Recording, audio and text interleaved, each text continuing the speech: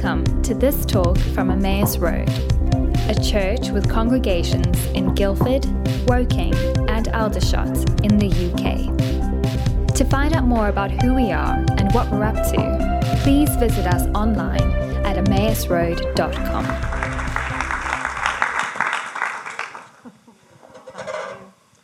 I would love actually to spend the time telling you about my leather jackets and the very cool bands that were on the back that did play at Glastonbury this year. And gutted am I that I actually got rid of the leather jacket many years ago, thinking that it wasn't cool. And now look what happens. It all comes back again, doesn't it? But it is great to be here. Lovely to be spending this time with you. I know I can't believe I can believe we've been friends for so long. That's all right. And that's something to embrace and to be proud of and to treasure. And I'm looking forward to lunch later and to celebrating that friendship. Just a little bit more about me, just so you can sort of locate me. I come from Chichester, so we've driven up from there this morning. I'm part of Revelation Church, which some of you will know has good connections with this church, which is where Pete and Sammy came from years ago, which is why we know each other so well. Live down there with my two grown-up daughters, who, as grown-up daughters do, has sort of come back and, come and live for a while and then go off somewhere else and then finally have to come and live back again. So do live with them at different points of different stages for them. And I'm one of the directors of Tearfund, which I'm sure many of you here will know of. If you don't, Tearfund is a Christian development and humanitarian and advocacy organisation. We work in around 40 or so of the countries around the world, working really in some of the poorest communities in the world. And we work with and through and alongside the local church. So Tearfund doesn't kind of go in and build a school or provide mosquito nets or something. We go in and work and partner with the local church to find out what are the needs in that community, and then to work with the church to help the church to be meeting those needs and to be accessing the resources that they need to do that. The only time when we will go in a more sort of parachuting type way, I guess, is if there's a humanitarian disaster, such as with the Turkey and Syria earthquake last year. But even that, then we will look for church partners to work through, because our experience tells us that before any aid agencies has got onto the ground, before the Red Cross or UNICEF is there, anywhere in the world, the church will already be there. When there's a crisis, it's the church that just naturally responds. So when there is a crisis somewhere, the church really are the first responders before the aid agencies get in. And so we work through the church and we'll support them and help them with whatever support they're giving in that area. So it's a real privilege to work for them. I oversee our advocacy and campaigning work and our theology work and some areas of comms as well. Just help support Tearfund to do the amazing and brilliant work that it does. So as Pete said, we are here on this very special Sunday, not only because it's Pete's birthday, but also because it is the Sunday before COP28. Do you put up your hand if you know what I mean when I say COP28? Yeah, brilliant. Pretty much most of you. For those who don't, COP stands for Conference of the Parties. I don't know why they don't call it something sensible like climate change talks, but it's Conference of the Parties, and it is UN climate change talks. And nearly every country in the world attends. The governments and negotiators turn up, and there's 2 weeks of talks. They've been happening for over 30 years now. And back in 2015, when they were in Paris, there was what is seen as this historic Paris Agreement, where all of the countries, apart from a few, all of the countries of the world agreed this climate change treaty. And now, since then, they're working that out, looking at their commitments, sort of going back to say how they're getting on with them, looking at what their roadmap's going to be, and so on. This year, over the next 2 weeks, they're meeting in Abu Dhabi. It happens in a different place every year. And they are key times for climate to get back onto the agenda in the way that it needs to be, and for it to be looked at seriously, and for the governments to say how they are or aren't getting on. And there's continual negotiation that happens in them. So why are we here looking at this on a Sunday? Has this political set of negotiations got anything to do with our Christian faith? Well, obviously, I want to say yes, it does. And I would like to look with you at Psalm 146. So if you've got a Bible with you, or it's on your phone or something, do open it up, turn it on, have a look. So, Psalm 146. Praise the Lord. Praise the Lord, my soul. I will praise the Lord all my life. I will sing praise to my God as long as I live. Don't put your trust in princes, in human beings who can't save. When their spirit departs, they return to the ground. On that very day, their plans come to nothing. Blessed are those whose help is the God of Jacob, whose hope is in the Lord their God. He is the maker of heaven and earth, the sea and everything in them. He remains faithful forever. He upholds the cause of the oppressed and gives food to the hungry. The Lord sets prisoners free. The Lord gives sight to the blind. The Lord lifts up those who are bowed down. The Lord knows the righteous, loves the righteous. The Lord watches over the foreigner and sustains the fatherless and the widow, but he frustrates the ways of the wicked. The Lord reigns forever. Your God, O Zion, for all generations. Praise the Lord. And I love this psalm and think it can speak into the situation that we're in today and into our thinking around climate. And I just want to pull a few points out from that. Firstly, praise the Lord. What a strange place to start when we're thinking about the issue of climate change. Surely, when it comes to climate, we need to start with science and with the different theories, or we start with politics and the political negotiations, and sadly, I think we are getting into a politicised state in our UK. Not quite where we are in the US yet, but sadly it is being used as a political football now increasingly, which we've really, as people are saying, we've really got to stand against. So when it comes to climate, we could start in that place and we can think about the things that are happening and the changes that are coming from it. Surely we don't start by saying praise the Lord. But I want us to follow this psalm in starting in that place, because as Christians, we start with God. And when we're thinking about the climate crisis and the wider environmental crisis that we're facing, this isn't just a secular agenda. This is a God agenda. This is something that goes right to the heart of who God is, and I want to unpack that from this psalm. But I want to start very clearly on that biblical theological foundation of God, that we are here today thinking about this.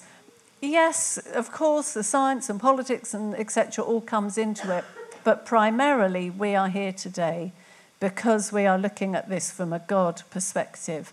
And so in all things, we start with God and we start with praising him. So who is this God who we praise? There are two basic points that the psalmist pulls out. The psalmist goes on to say, God is the maker of heaven and earth, the sea and everything in them. It's a really basic affirmation that the psalmist gives us here. God is the creator of the heaven and the earth. He is the maker of heaven and earth. This is the foundational statement that our whole faith stands on. Before the declaration that God is Saviour, before that is God is Creator. That is the first thing, and then everything builds on that. If you were Anglican, you may well be in a church where you say that every Sunday. You stand up and you declare, I believe in God, the creator of the heavens and the earth. It's the first thing that we see in our Bibles. The whole biblical narrative, that whole long collection of books, is based on that first thing and those first few verses of Genesis 1, that God created this world. It's such a basic thing that I wonder whether we miss how important it is for us. Some of us may have been brought up with the kind of theology that says our Christian faith is about worship and evangelism, praying, reading the Bible, going out and picking up litter or enjoying the birds or taking care of your local river way or getting involved in a group in a local park or enjoying the flowers that are around you. Yeah, they're really nice and we enjoy doing that, but that's not really a Christian thing, is it? But I want to say that it is, that it goes to the heart of the God we worship, the God who has created all things. Genesis 1:31 tells us that God looked at all that he had made, and what did he say? God said, it is... Thank you. God looked at each... You were there before, you know already.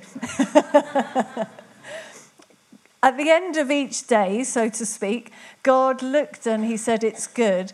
And then when we get to the end of day 6, the final day of God creating things, not the final day of creation, God looks at all that he's made and he said, it's very good. The totality, the summation of all things is very good. You could, if you want to follow this up theologically and go off on a bit of a tangent and look at this later, you could compare that with Ephesians 2 and Colossians 1 with the God being the head, Jesus being the head of all things, tapanto is the Greek, the all things, the summation, the wholeness. I kind of think Paul is mirroring Genesis 1:31, but if you want to go down that rabbit hole, you can have a look at that in your own time. So God looked at all that he'd made and said, it's very good. So I do know a little bit of Greek, but I don't know much Hebrew. And my unacademic understanding of that is that God looked at all that he'd made and he said, it's fantastic. I love it. Do you know when you've made something amazing, you've got a number 1 song in the US. You've done something incredible and you've got a certificate on the wall, or you've made an amazing meal, or you've done a brilliant piece of homework or college assignment or something, and you say to the loved one, whoever's around you, look at this, look at what I've done. Isn't that amazing? And that's kind of what God is doing here. God loves this world, and we see all through the scriptures actually God's involvement and love for and care for his creation. You look at Job 38 and 39 and some of the Psalms. There's no idea that God has just created this world and then sort of pushed it off and kind of let us get on with it while we wait to get into heaven. God is involved all the way through. Sometimes we have this a kind of implicit idea in our minds that we have the world here and then God is somewhere over here, a little bit separate to the world. And probably humans maybe are a bit here. And that isn't what you get in the scriptures. Firstly, humans are very much part of the world. We're not separate. We're part of the ecosystems. We are a creature. We don't have our own day. We might wish that we had our own day of creation to make us feel special, but we don't. We were created on the same day as other creatures. So we are here as part of the natural world. And also, I think it's wrong to see God as completely separate. Because that's not saying that I think it's all just blurred and that the natural world is divine, is God. But I think we miss the connectedness and the integration of the God we worship with the wider natural world. There's some beautiful medieval theology that picks up on the hymn in Philippians 2. And again, if you want to go down the rabbit hole of this, you can write down, there's a Greek word of kenosis, and you can look that up later and look up Philippians 2 and see how that plays in there.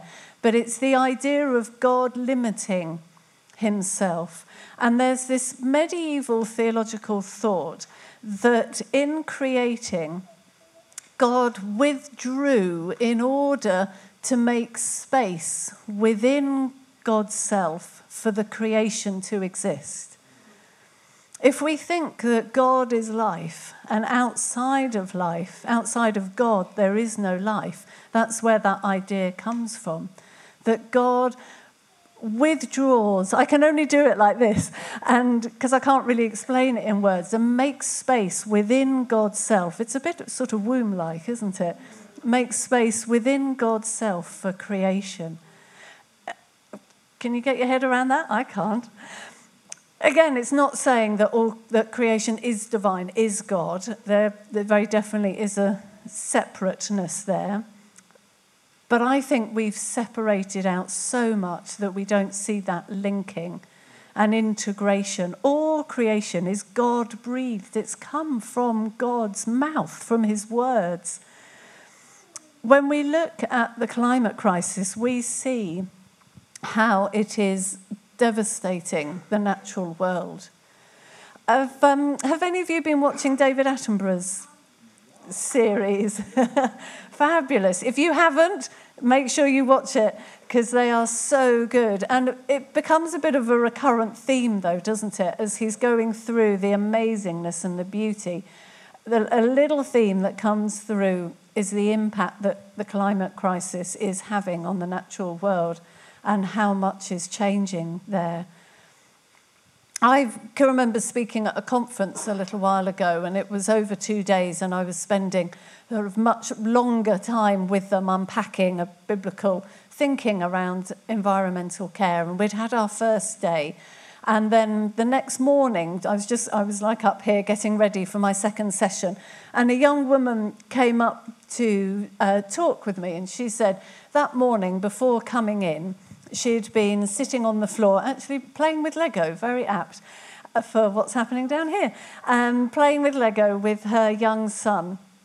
And they were making houses, and she had built a house out of Lego. She was very proud of it. She thought she'd done a really good job of it. And while she sat on the floor looking at her house, her young son, stood up and toddled over to where she was and went, and knocked the whole thing over. And she said, I looked at it and I looked at him and I heard God say to me, and how do you think I feel about how you're treating my house? And she said it was a real moment. She saw for the first time how much God loves the whole world. And therefore, how important it is for us who love God to be taking care of it. How dare we treat something so badly that is so precious to him? How dare we say that we love God and that we worship him, and yet treat so disrespectfully something that is so valuable and so loved by him? And so as we think about the climate crisis, we do so out of that understanding that we worship the Lord of all creation, and that this is part of our worship and our discipleship and how we walk with and honour the Lord of all creation. And then the psalm goes on from there to another beautiful affirmation about who God is. I wonder if I was to ask you, how would you describe God? What words would you say? I don't know what you might say. God is all-powerful, amazing, all wonderful, and whatever you might say. But the psalmist hones in on one particular aspect of God's character. God upholds the cause of the oppressed and gives food to the hungry. And then it goes on with more explanation beyond that.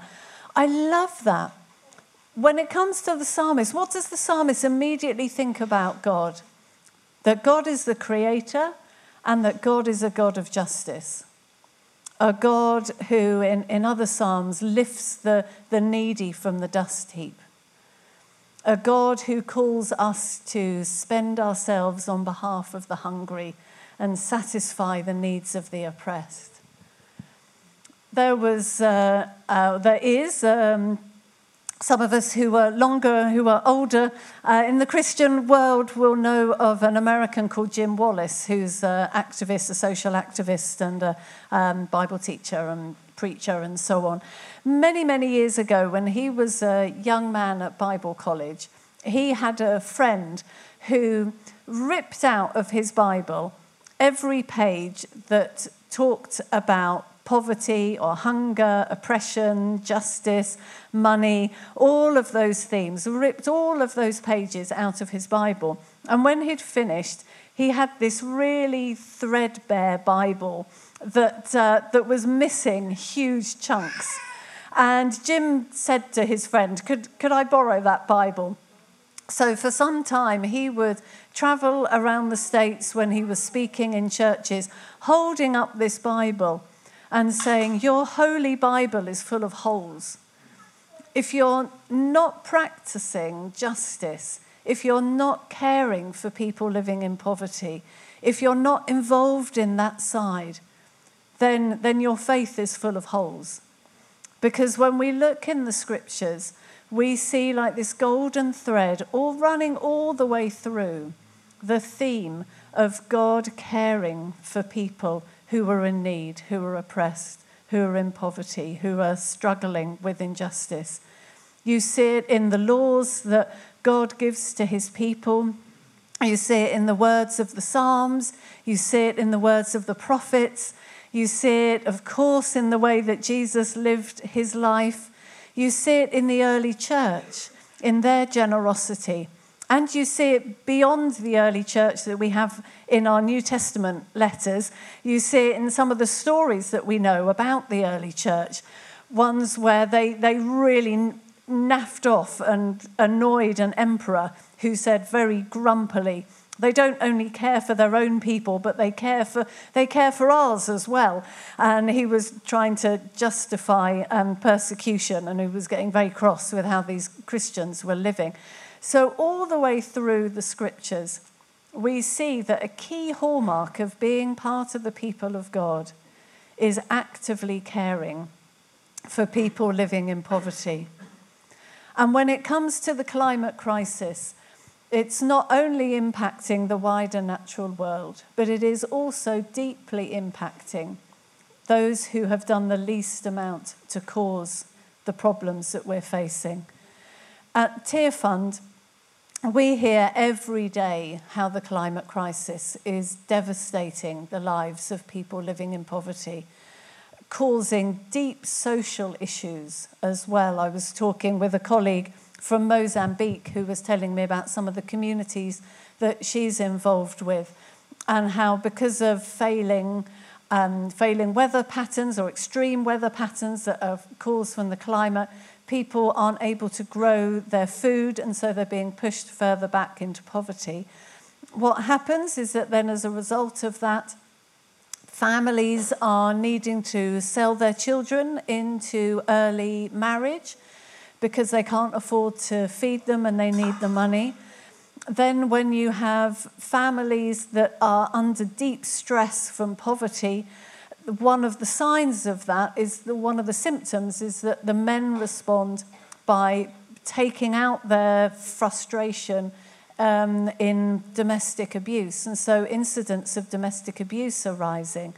And education is suffering because people can't afford their children to go to school. So you may have boxed climate into a particular area, but it also has deep social implications as well. And again, we come back to the scriptures that we see.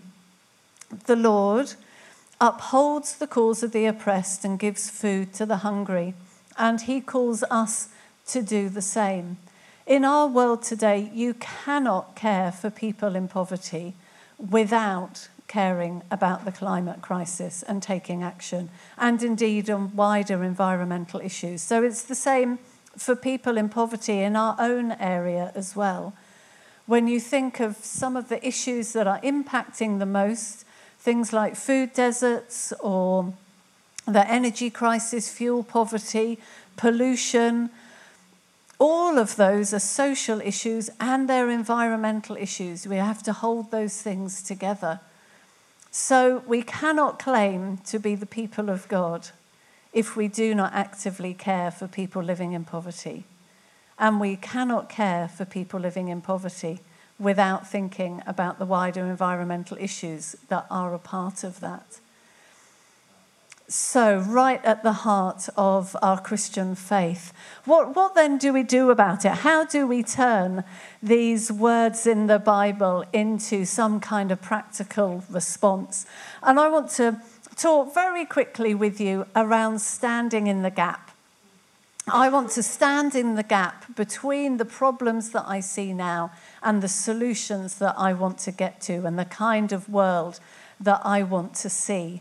And we stand in the gap by giving, acting, and praying. So let's give. Do you know, Jesus talked about money more than anything else apart from the kingdom of God.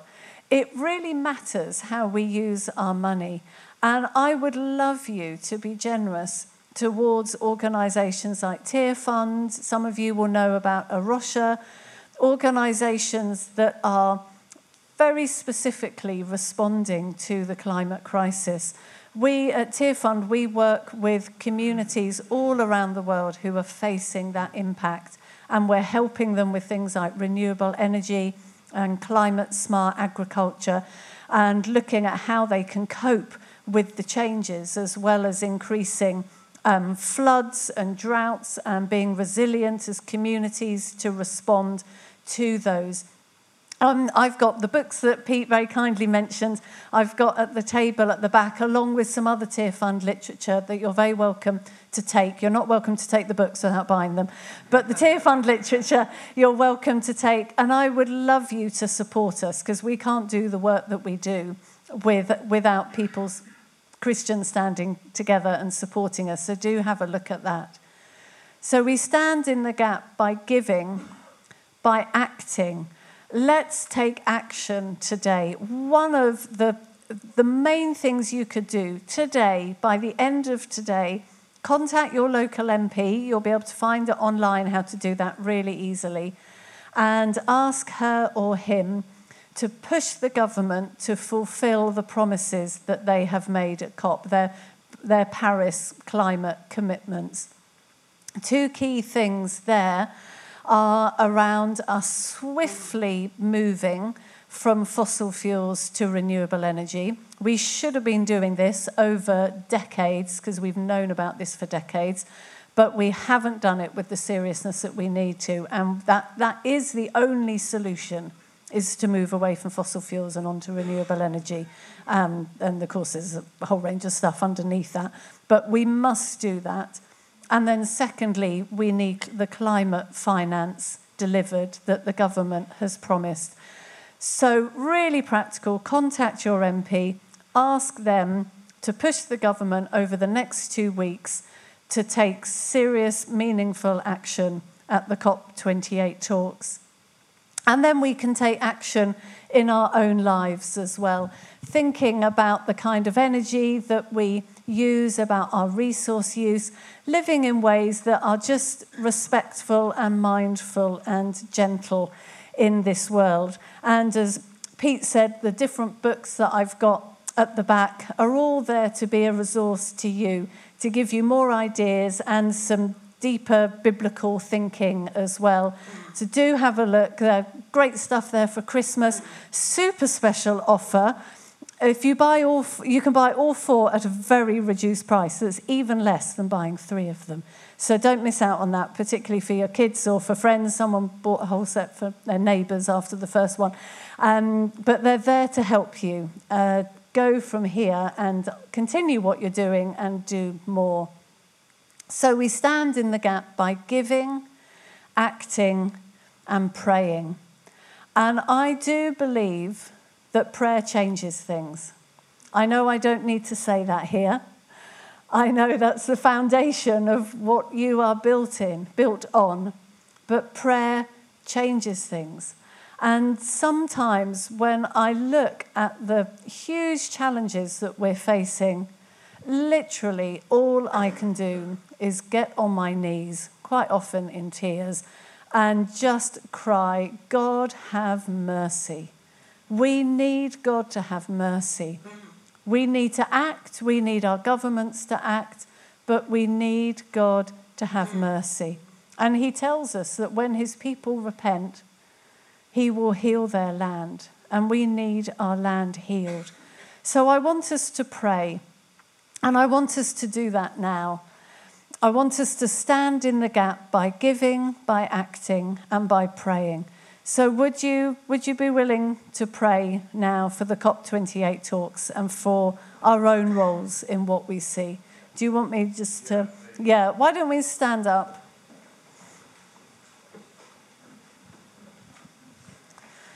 The psalmist tells us not to put our trust in princes. Don't put your trust in princes, but put your hope in the Lord your God. And that's what we do when we pray.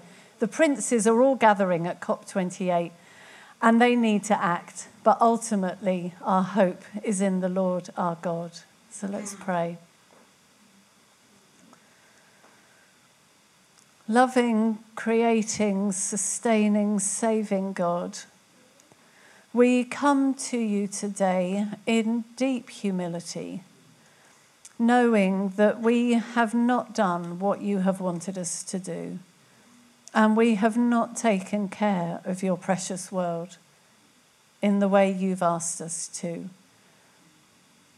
We don't come triumphalistic. We come deeply regretful. And we acknowledge to you, Lord God, that we have failed. But we put our trust and our hope in you. And I ask that you would show each of us how we can live in ways that bring honour and that are respectful and loving of this amazing world, and that think about the impact of our lives on other people. And Lord God, we bring to you specifically today the talks over the next couple of weeks. We pray for all the governments and the negotiators that are going to be present.